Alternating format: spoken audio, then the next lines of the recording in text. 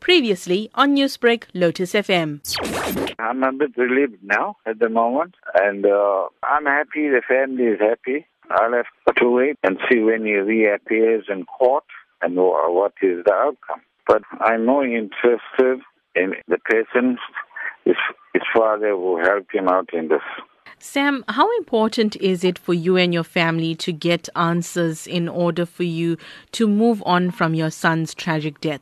I'm happy that he's been re-arrested. I feel it'll be a long procedure for me to get closure. It'll be a very long procedure because court cases will take a while. We're taking it day at a time. That's the only thing I can say to you, day at a time. We're just hoping that justice will be done soon. My son was a good child. I'm sad he had to end up this way. Have police been consistent in updating you about the case and the accused? Yes, the police officers, especially Bob Pillay, I underestimated him, but he did a fantastic job. I would like to thank him very much. Newsbreak, Lotus FM, powered by SABC News.